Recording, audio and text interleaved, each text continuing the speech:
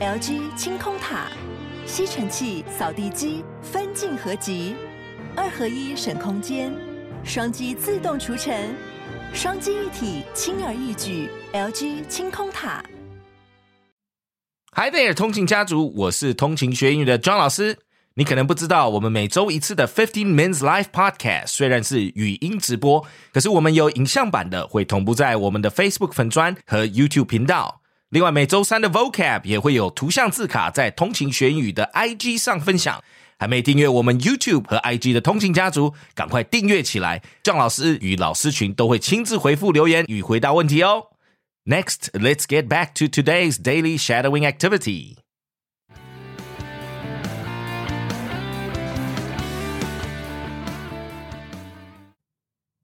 Protests in France over pension reform.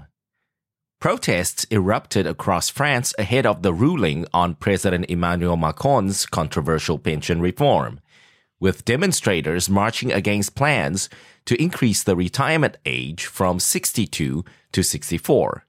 Trade unions called for the nationwide protest, which was attended by an estimated 400,000 to 600,000 participants.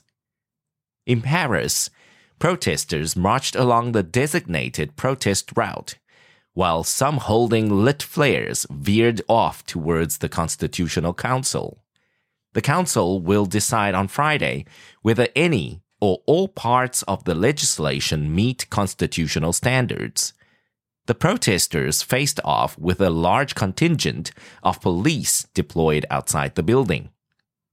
The rubbish collectors' strike began in conjunction with the nationwide protests, with bags of rubbish dumped outside the Constitutional Council building earlier in the day.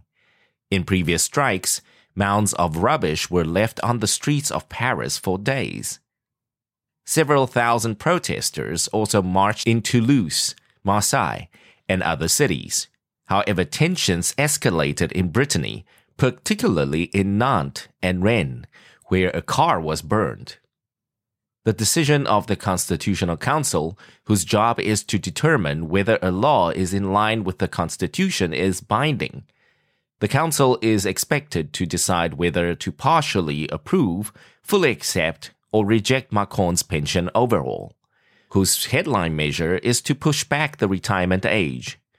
Opponents of the plan have challenged the government's decision to include the pension plan in a budget bill, which they claim significantly accelerated the legislative process. Polls have consistently indicated that a majority of French people are opposed to the pension reform, which has been a bone of contention between the government and the opposition.